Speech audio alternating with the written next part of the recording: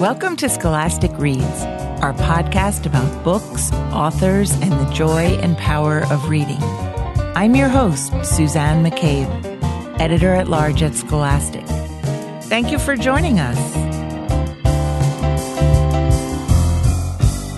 Today, we're celebrating Hispanic and Latine Heritage Month with three of our favorite Scholastic authors. First, Carmen Agradditi will talk about her extraordinary new picture book, which is available in both English and Spanish editions. Carmen is a master storyteller who was born in Havana and grew up in Decatur, Georgia. Her acclaimed storybooks include The Rooster Who Would Not Be Quiet and Martina the Beautiful Cockroach, a Cuban folktale. Next, author and actress Sonia Manzano, known to generations of kids as the beloved Maria on Sesame Street, will talk about Coming Up Cuban, her lyrical new novel for middle graders. Sonia is also the author of Becoming Maria, Love and Chaos in the South Bronx, and The Revolution of Evelyn Serrano, which won the Pura Belpré Award in 2013.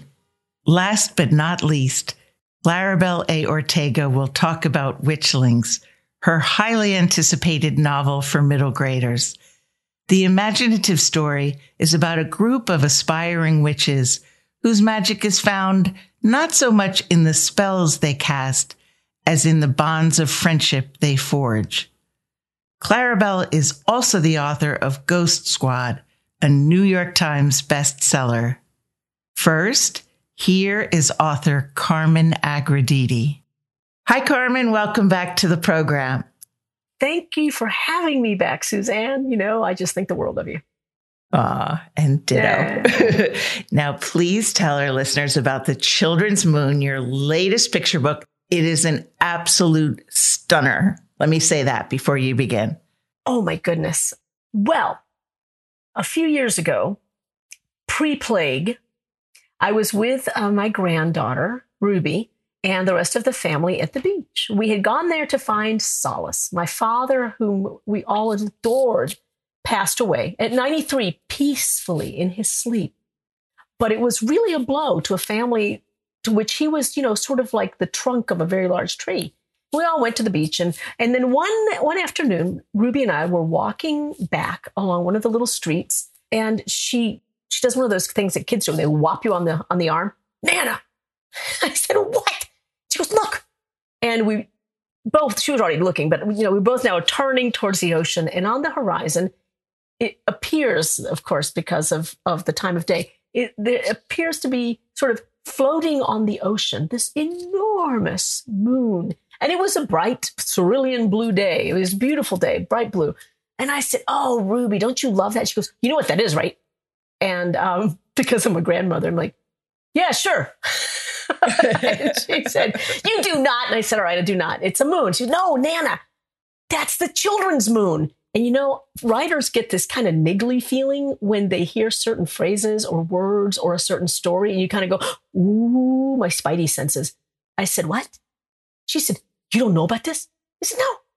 She goes, I know something you don't know. I said, listen, you rotten kid, you better tell me right now what it means. And she's howling and just having the best time. But she told me, and as at the time, a 9-year-old only would, she said, Nana, a long time ago, these people called Victorians, because of this queen named, I said, I know about Queen Victoria. Okay.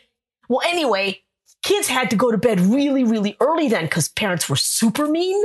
And I said, I can't even imagine. I know. They didn't get to see the moon. Even like in the wintertime. I said, whoa. Right. So when the moon came out during the day, they called it, I went, oh, great balls of fire, the children's moon. She said, bingo. And I thought, oh, what a great premise for a story. Now, then later I learned that other people had heard of this. There was a poem. There were references to it because, then you start doing the research. And I thought, but where's the story? I thought, well, is it the children who want to see the moon? Maybe it's the moon who wants to see the children. Oh. And a lot of story writing is about turning an idea inside out, kind of like a sock, and considering the other perspective. So that is sort of where the story started, that the sun and the moon had very clear, very defined hours of the day. They had a realm, each their own. And the moon to me is more playful. And I've heard a couple of people say, oh, the sun sounds so mean. He really isn't. He sounds a little pompous. But wouldn't you be if you were the sun? I mean, right? Yes. But he ends up being really very genial in the end. And he ends up being her ally so that she can see the children. Right. And she's as enchanted as she thought she would be. And so she says, may I come again? And he says, well, the children wouldn't forgive me if I didn't let you. And so that's why when she appears in the sky during the day, we still call her the children's moon. This is why we love you, Carmen. You've already got me wrapped around your finger. Oh, no. Could you read an excerpt of the children's moon for our lucky listeners? Oh, lucky. I would love to read it. I would be remiss and a real jerk if I didn't mention the beautiful illustrations by Jim LaMarche. Oh, he's so fabulous. He is. He is. They're amazing. All right, story time. There once was a time when the sun alone ruled the day, the moon graced the night, and little children were put firmly to bed before sunset. But one dawn, as the moon slipped out of the sky, she heard laughter. It was high and sweet, like the daintiest of silver bells. She paused. What is that sound? Hurry, the sun urged her along. The children are waking, and it's my turn to shine. So the moon glided away in a shimmering trail of moon dust. That dusk, when they met again, the moon could scarcely contain herself. Oh, do tell me about the children, won't you? Surely you've seen them, huffed the sun. Only by moonlight, she reminded him. Well, said the sun, they're small and fast and make a great deal of noise. But they do love drawing pictures of me. Oh, they never see me, sighed the moon. Unless you'd let me come out by day? Certainly not, snapped the sun. You know the rules. The day is mine, the night is yours. A pity, said the moon. I've often wondered, how the world would look aglow in your golden rays. Uh-huh. This last comment seemed to please him. He wasn't a bad fellow, you see. Just so very grand and, well, brilliant. Thank you so much, Carmen. I have to ask you, what does your number one fan and critic, your granddaughter, think of the book? Ruby had opinions. She loved it. And she said, if you thought about it, my name really should be on the cover too, don't you think, Nana? And she was completely messing with me. She is the sweetest, most kind-hearted, generous little soul, but she likes to poke her Nana. She loved it. She loves the book, and she loved that memory. It was a really dear memory, too. Stories come that way. One of the first things you're asked as an author when you're around children, really, and adults, question number one, where do you get your ideas? With children, question number two, so how old are you? But, you can take care of that later. I just tell them, I was around when the Stones were soft, and that leaves them sort of pondering that for a bit, and they leave me alone. But where do you get ideas? Well, we get ideas like the little story I just told you.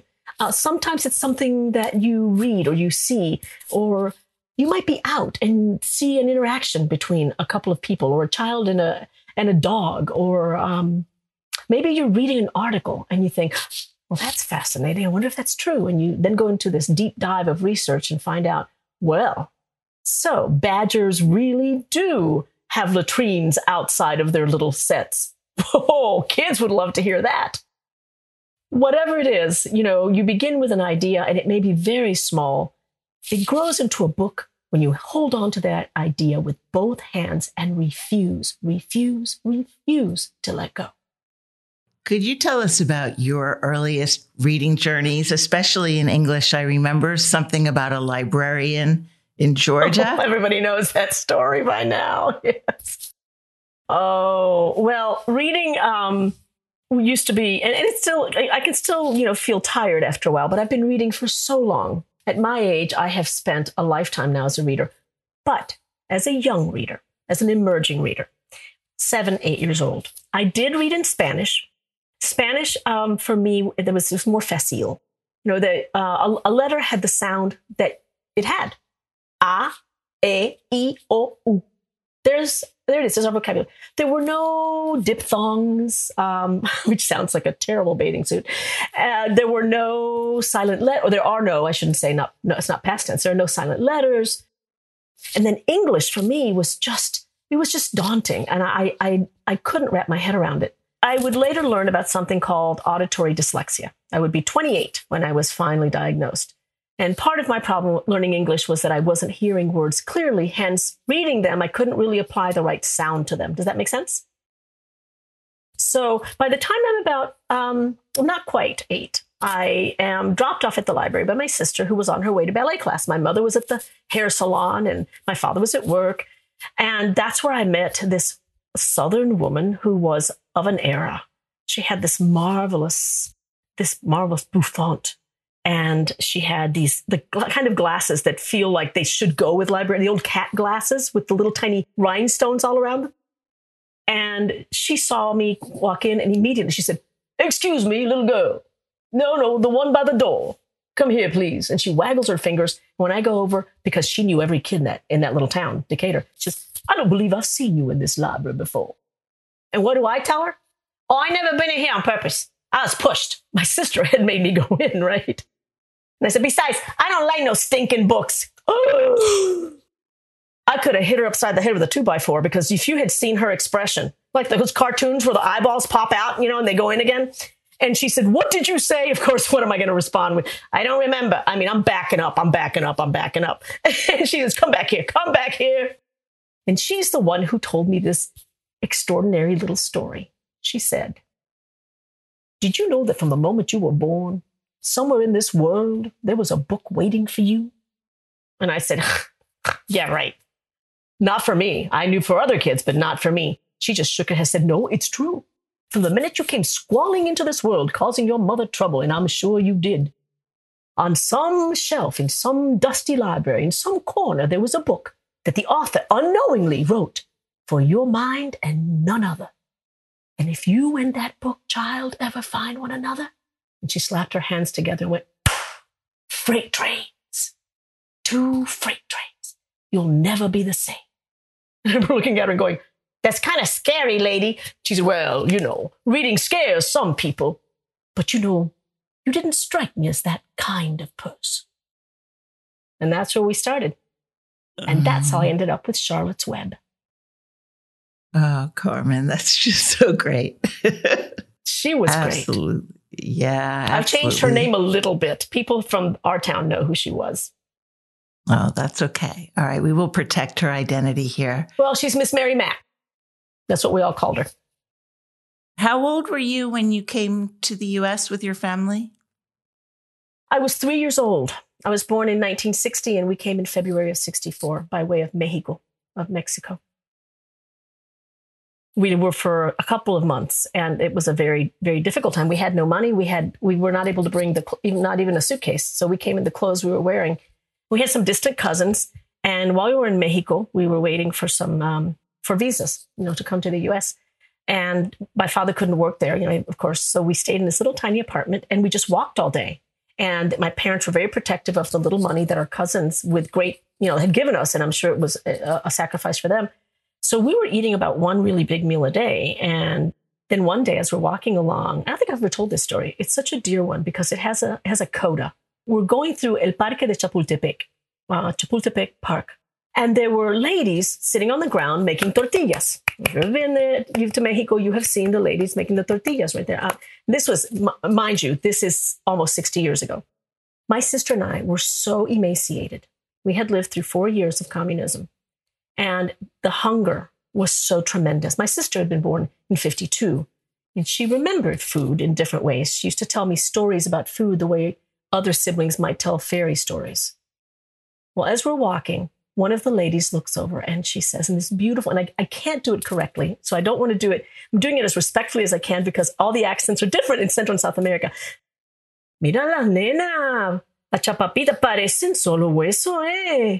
They look like they're all bone. And she waved us over and she gave both my sister and me tortillas. Oh my God, with queso fresco, with this fresh cheese. I just, it was the most, and my mother immediately, my father, there's like, they're activated, like, no hay dinero, there's no money. And this woman, this wonderful, I was so little. And I remember this particular incident. It's one of the few I remember from that entire adventure, misadventure maybe. She waves my mother away with one swipe, as if she's swiping away a bad smell. And she says, déjame, leave me alone. Well, after that, every afternoon we would take the same route through the park. And my parents would pretend to look around at the scenery while my sister and I walked up and she gave each of us tortillas.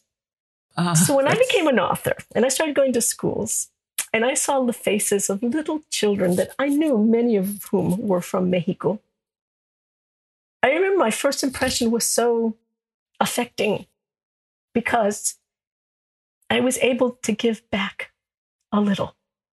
A very little, mind you, but a little. It's a lot. It's a lot. Oh, Carmen, that's just so beautiful. Well, those kids are precious. What are your hopes for those children who are like you, who are like the child you were, and who are looking to the future? And there are challenges ahead, of course. What do you hope for them?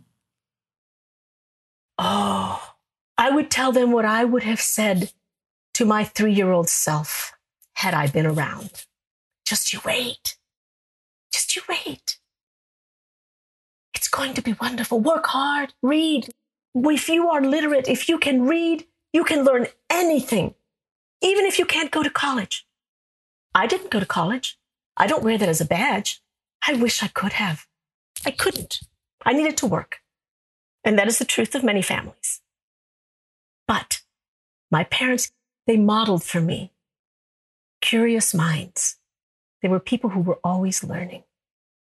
And I think as long as our children know, if you can keep a curious mind, if you keep learning, you can learn anything. You can learn everything from quantum physics to how to make your own tortillas. So, yeah, that's what I wish for them. Thank you so very much for being here today, Carmen. It's been a joy to talk with you. It's always an honor. Thank you, Suzanne.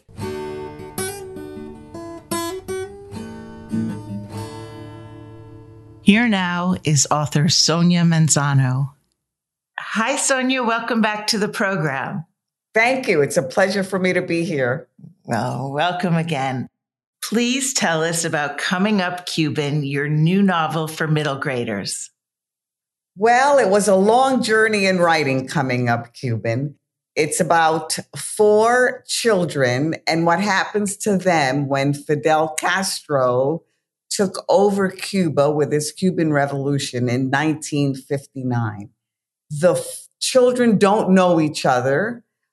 They come from different social and economic classes. And I was interested in illustrating how one event can affect 4 lives so differently. What inspired the story?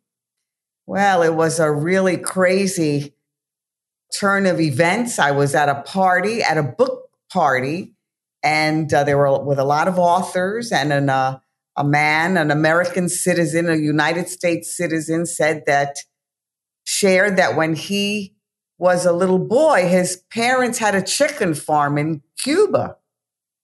And he lived there, and he said when Castro took over, they had to leave their chicken farm because Castro nationalized everything and he didn't want any American citizens owning businesses.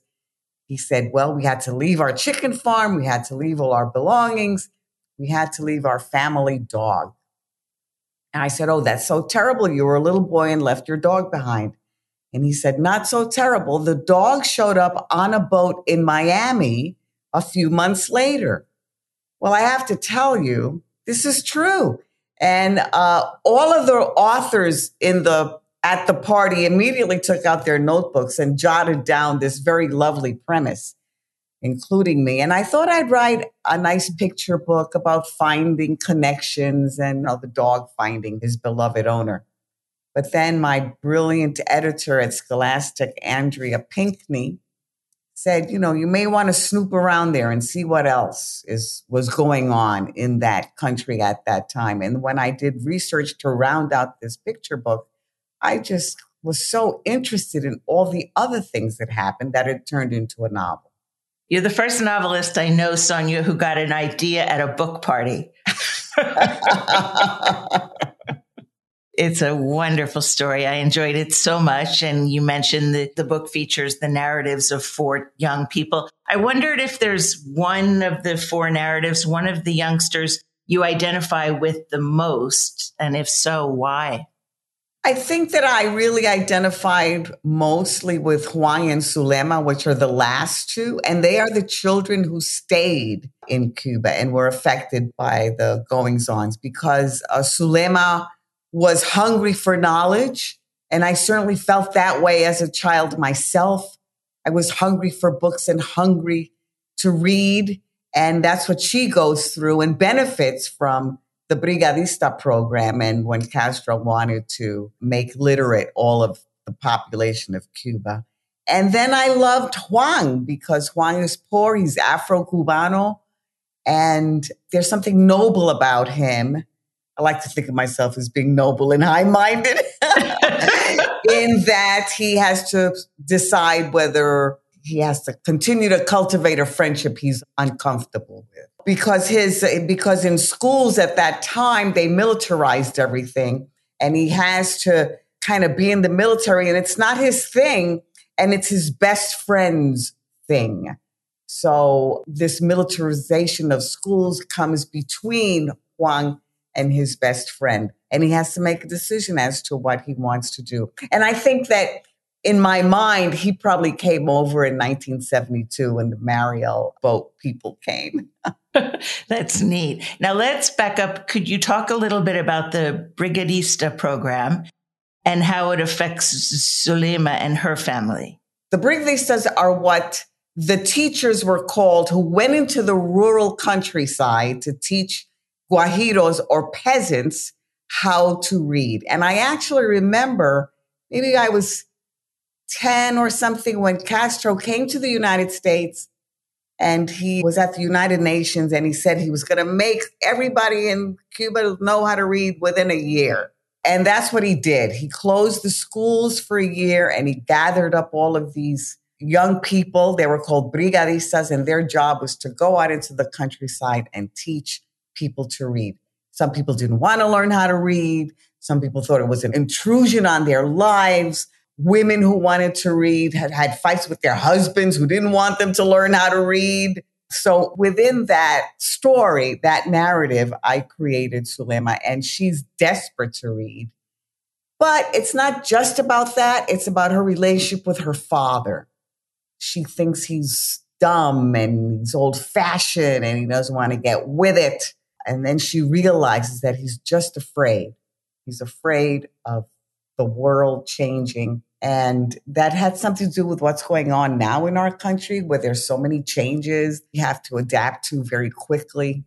Zulema realizes and becomes closer in the end to her father.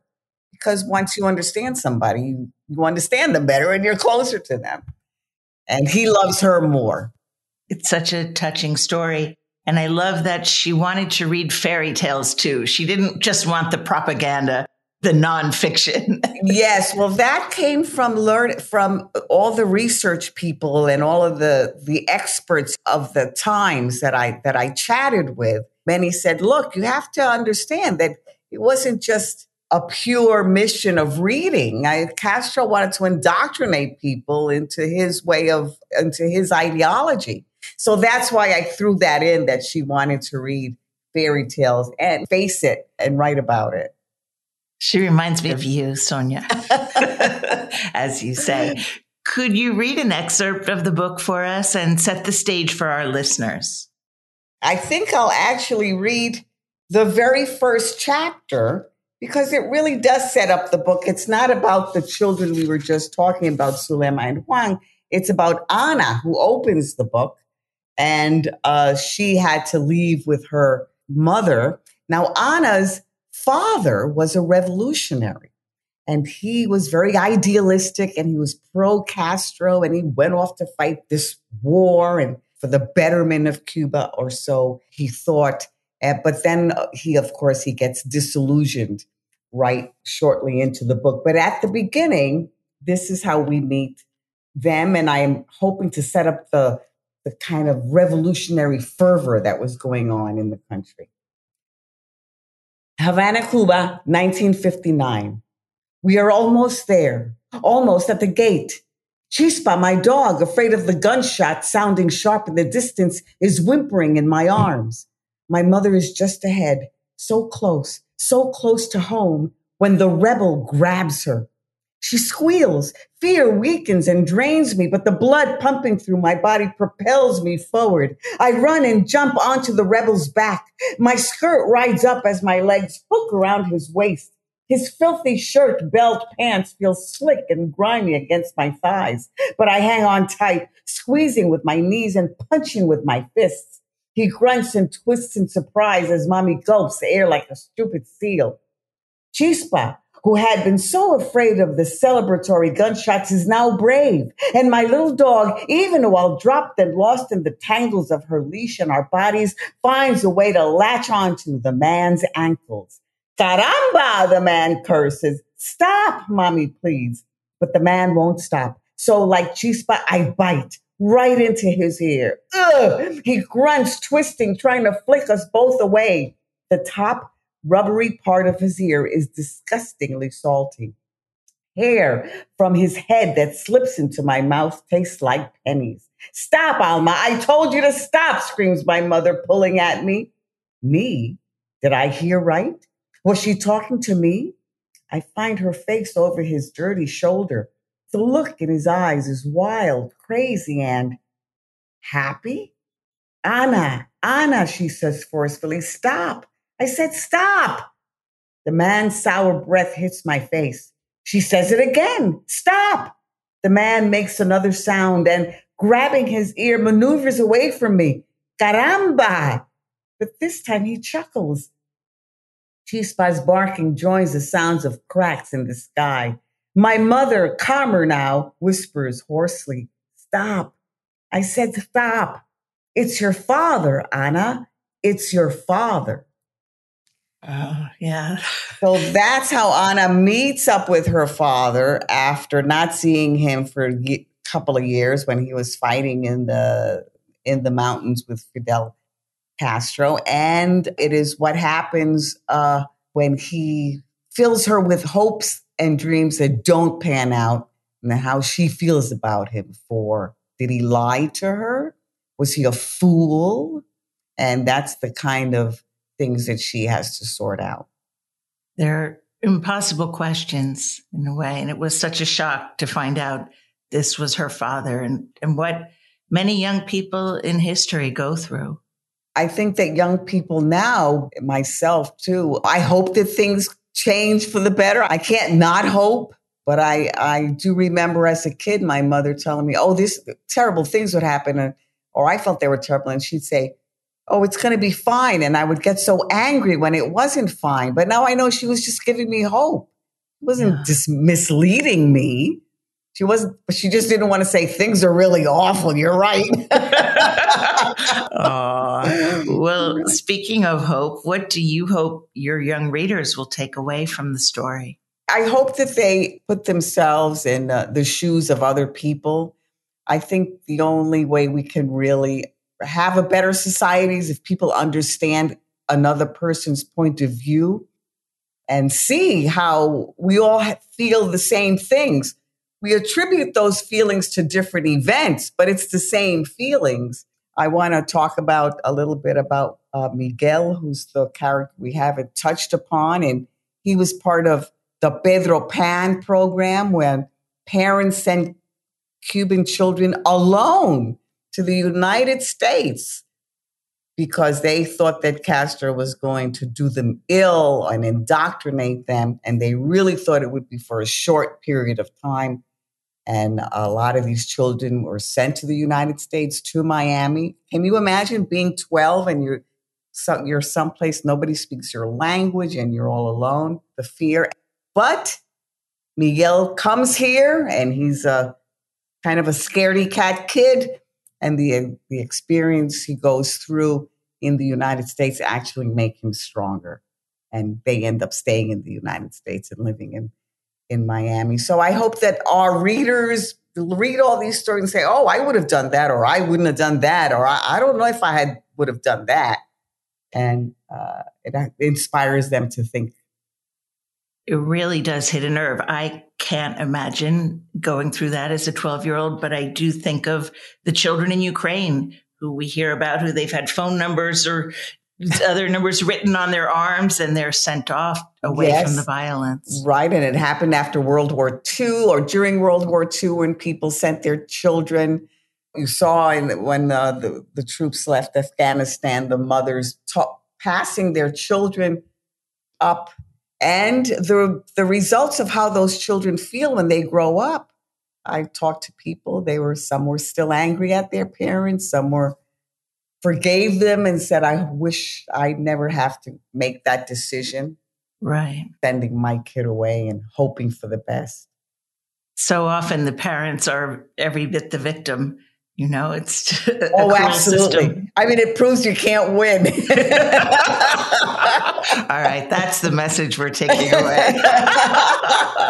I'm just kidding. As you note in the back matter of the book, which is very helpful and gives a little bit of a history and a timeline, there are many similarities between the people of Cuba, Hispaniola, and Puerto Rico, where your family is from. What would you like others to know about that heritage? Well, I've always been fascinated by the kind of the sisterhood of Cuba, Puerto Rico, and the Dominican Republic. And these are Spanish-speaking Caribbean islands, and how we're the same and different. Now, my family came to escape grinding poverty in the 40s. And so because they were very poor, and so they had to find a new way of life here. And they were offered jobs in factories because it was booming. The United States was booming and they needed workers. So they were invited to come and they took the opportunity. Now, the people who had means stayed in Puerto Rico. I mean, why would they leave if they're comfortable? Cuba, on the other hand, is sort of the exact opposite. Cubans came here to escape political persecution, and they had means. They were educated. They went to Spain every year. They went to universities every year. So it's a different experience when they came educated and prepared and sophisticated. And the poor stayed back in Cuba, or the ones who couldn't leave right away. So it's like two sides of the same coin somehow. And I just found that fascinating. And of course, the music connection, Cuba, I mean, it's all Cuban music that Puerto Ricans took and made salsa out of. In the 70s, they would wait for, I mean, it was all Cuban music inspired. And my family was very musical. And I remember hearing these Cuban songs and just going crazy. And then all of a sudden you'd see a Puerto Rican recording of it, giving it a New York vibe, exciting sound. So there was that our creative connection that I found fascinating. What do you think your mother would make of your story? I mean, she came here and she left poverty. She had daunting challenges raising a family. What would she think? She was with me long enough to see my success on Sesame Street.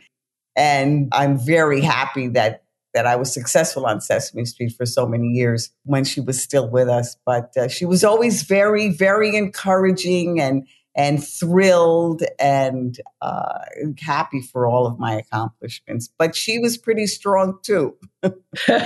She certainly was. Based on your memoir, I know that. What can your young fans look forward to next? Since you are Sesame Street's beloved Maria, we know there's some television involved. Yes. Well, we have, I've created a animated series for PBS called Alma's Way. It aired in October. We've already been picked up for a second season. We're very excited. Alma is a little girl who lives in the South Bronx, much like me, updated, of course. And a lot of the characters in Alma's Way are based on my own family. And the show is about thinking. I noticed that a lot of kids in school are under so much pressure to pass tests and memorize information at the same exact moment as their peers, that kids who couldn't do that were thinking they weren't smart. And the show sets out to tell them, no, it has nothing to do with being smart. Smart is putting two and two together, and everybody has a brain and everybody can use it. That's the theme of Alma's Way. Oh, that's wonderful. I have to tell you, Sonia, since we last spoke, I saw the movie West Side Story. And I thought of you. That may be one of the first times you saw yourself in a work of art. Yes. I saw myself and I saw the things around me. That was the point. All of a sudden, the schoolyard fence looked beautiful and the fire escape looked beautiful. Now, I'm talking about the first West Side Story still. And I thought, gee, that's why people go see paintings by impressionist painters like rotting flowers. It's a banal thing. Everybody has rotting flowers in their house. But why do we go see this guy's rotting flowers generations after generations? It's because he's put his heart and soul into presenting it the same way the fire escape was presented with heart and soul. And so all of a sudden, it's a beautiful thing. It's a meaningful thing. The sets were pretty remarkable in the second movie. Yeah. I'll just say that. Yeah. Well, thank you so very much for joining me today, Sonia. It's been a pleasure, as always. Thank you very much.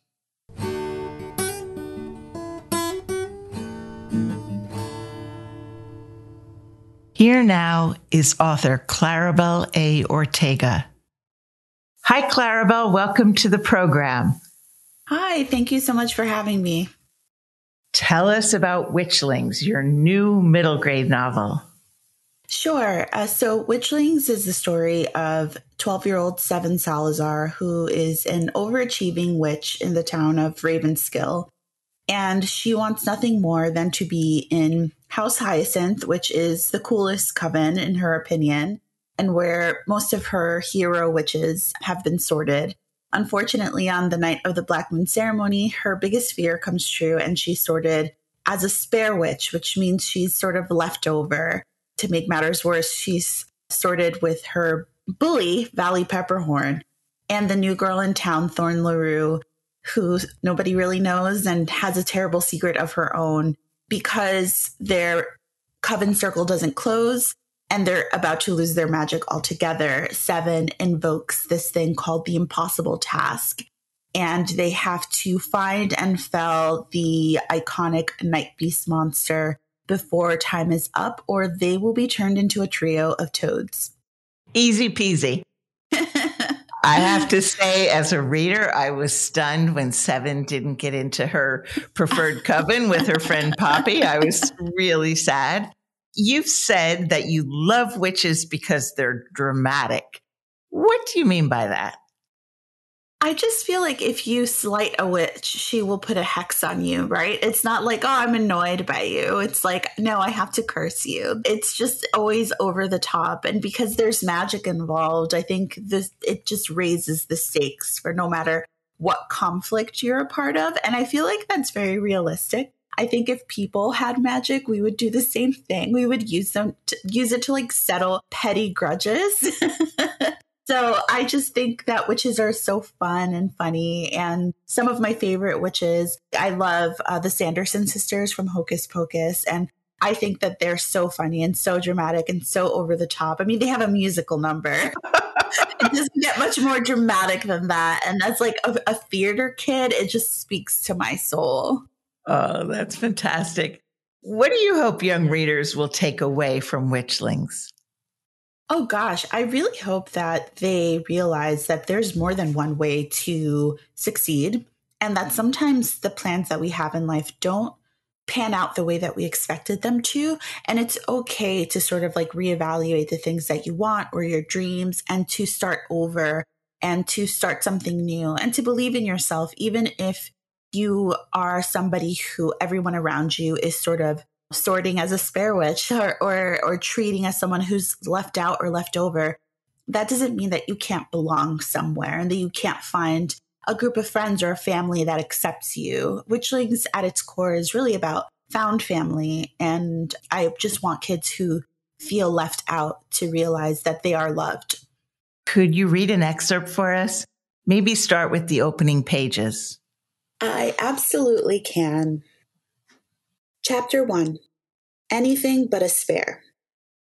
It was the night of the Black Moon ceremony, and the very last thing Seven Salazar wanted was to be a spare witch.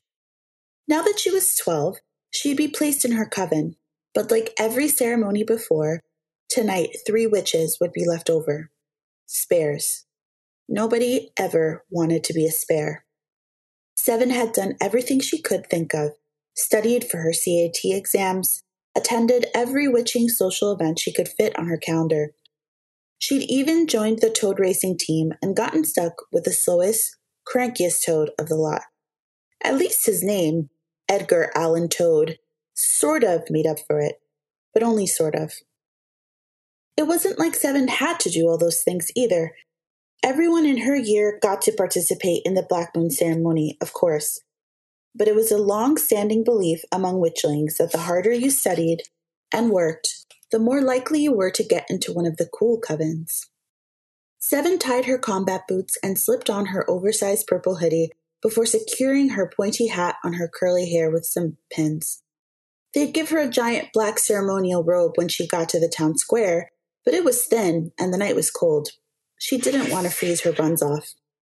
She shot a quick text to her best friend Poppy, telling her how excited she was for tonight. Duh, Poppy wrote back. And me too. Can't wait to be coven sisters.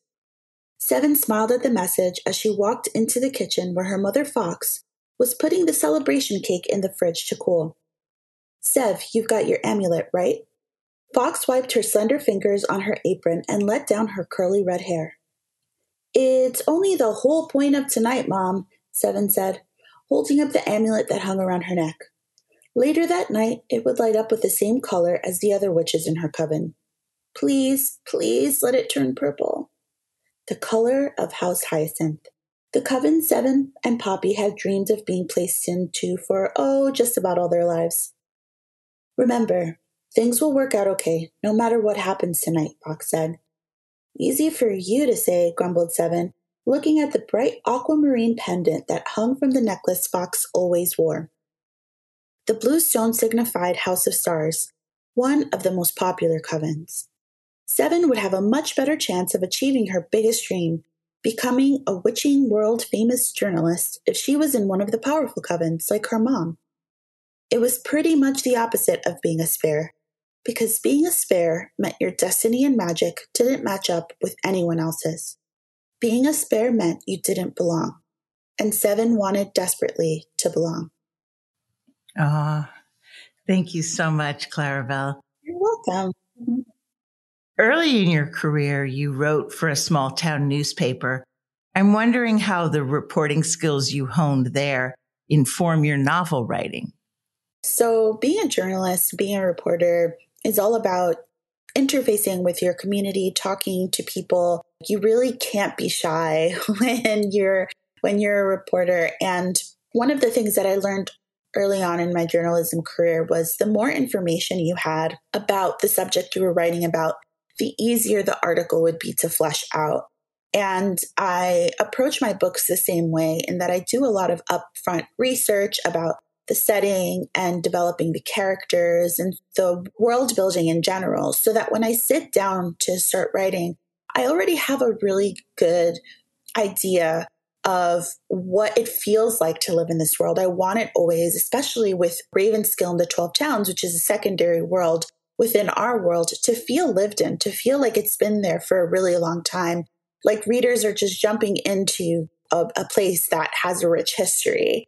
And I think the research skills that I learned really in my time as a journalist and as a reporter have helped. And also, I don't think I realized how much I would be talking to people about my book when I set out to become an author. So definitely the skills in terms of talking to people and being in front of people and public speaking and being able to pitch something on the spot have come in handy.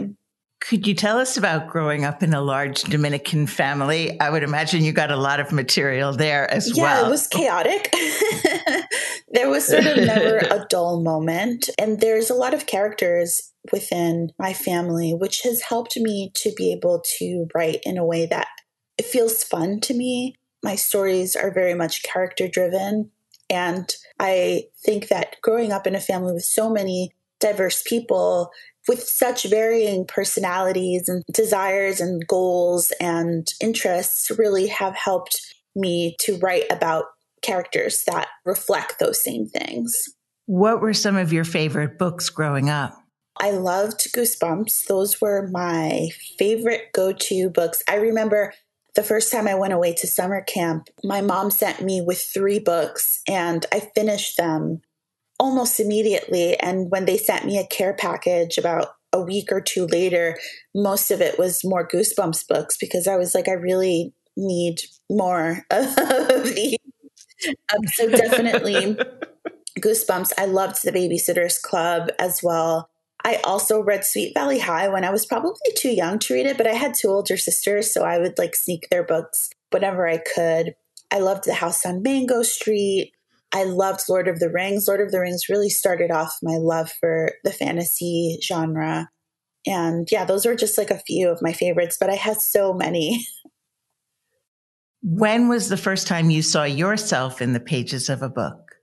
Not till I was probably much older in a way that really connected with me. I would say that when I read The House on Mango Street, it was the first time that I sort of felt like, oh, wow, this is a Latine family. You know, they lived in Chicago, not New York City, but still they weren't Dominican, Mexican American, but still it felt sort of like I could relate to them. But when I was older and I read books like Shadow Shaper by Daniel Jose Older, for example, which has a Caribbean American protagonist and relies heavily on sort of like Caribbean culture, I felt really sort of connected to that. I would say that there's not that many Dominican American books that I've read where I've felt really connected to it because I mostly read in the kidlit genre since it's my job, and we still have a long way to go there. There are a lot of authors making strides, but it's more recent than I feel like happy about.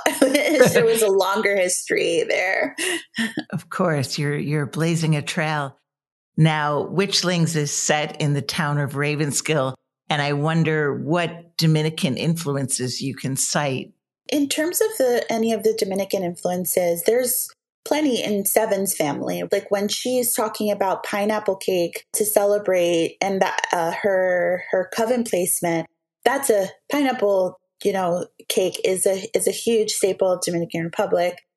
But also more so than just Dominican culture, just Latine culture in general, because all of the spells in Witchlings are, for the most part, in Spanish. And that is just the normal thing in their world. I felt like Spanish would be so much more accessible for a magic world set in North America, right? It makes more sense in Latin to me. And I thought it would be really cool for kids who speak English as a second language or just speak Spanish in general, or whose parents speak Spanish and they don't, to sort of see that and be like, oh my gosh, I understand that. I wanted it to be sort of like a little inside joke for us and a little gift to kids who were like me, because English is my second language. So I would have loved something like this as a kid. Oh, I'm sure your readers are loving it and lapping it up now. But that said, it's just been such a joy to talk with you. I wonder if you could tell us, what can your readers look forward to next? Well, the second book in the Witchling series, The Golden Frog Games, is set to come out next May. I'm very, very excited about that. It takes place during a magical competition where the contestants are being turned into stone, and the Witchlings need to figure out what's going on before Thorn is next. So I'm very, very excited about that. We'll look forward to that. Thank you so much for being here today, Claribel. Thank you for having me. It was so much fun.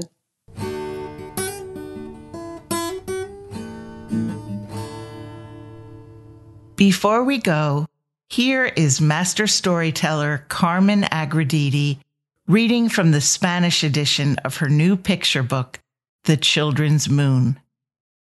Hubo un tiempo en que el sol reinaba durante el día, la luna adornaba la noche y los niños pequeños se acostaban rigorosamente antes del atardecer.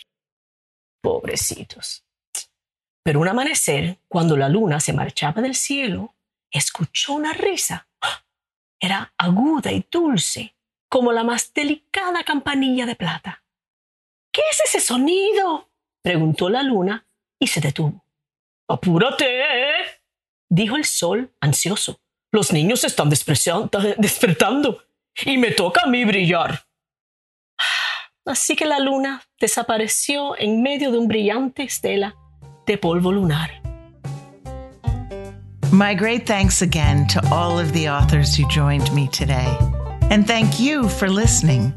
To learn more about the books we discussed and for more Hispanic and Latine-themed titles, check the show notes or go to scholastic.com/podcast. Special thanks to producer Bridget Benjamin, associate producer Constance Gibbs, sound engineer Daniel Jordan, and music composer Lucas Elliott Eberl. I'm Suzanne McCabe. We look forward to sharing more Scholastic Reads next time.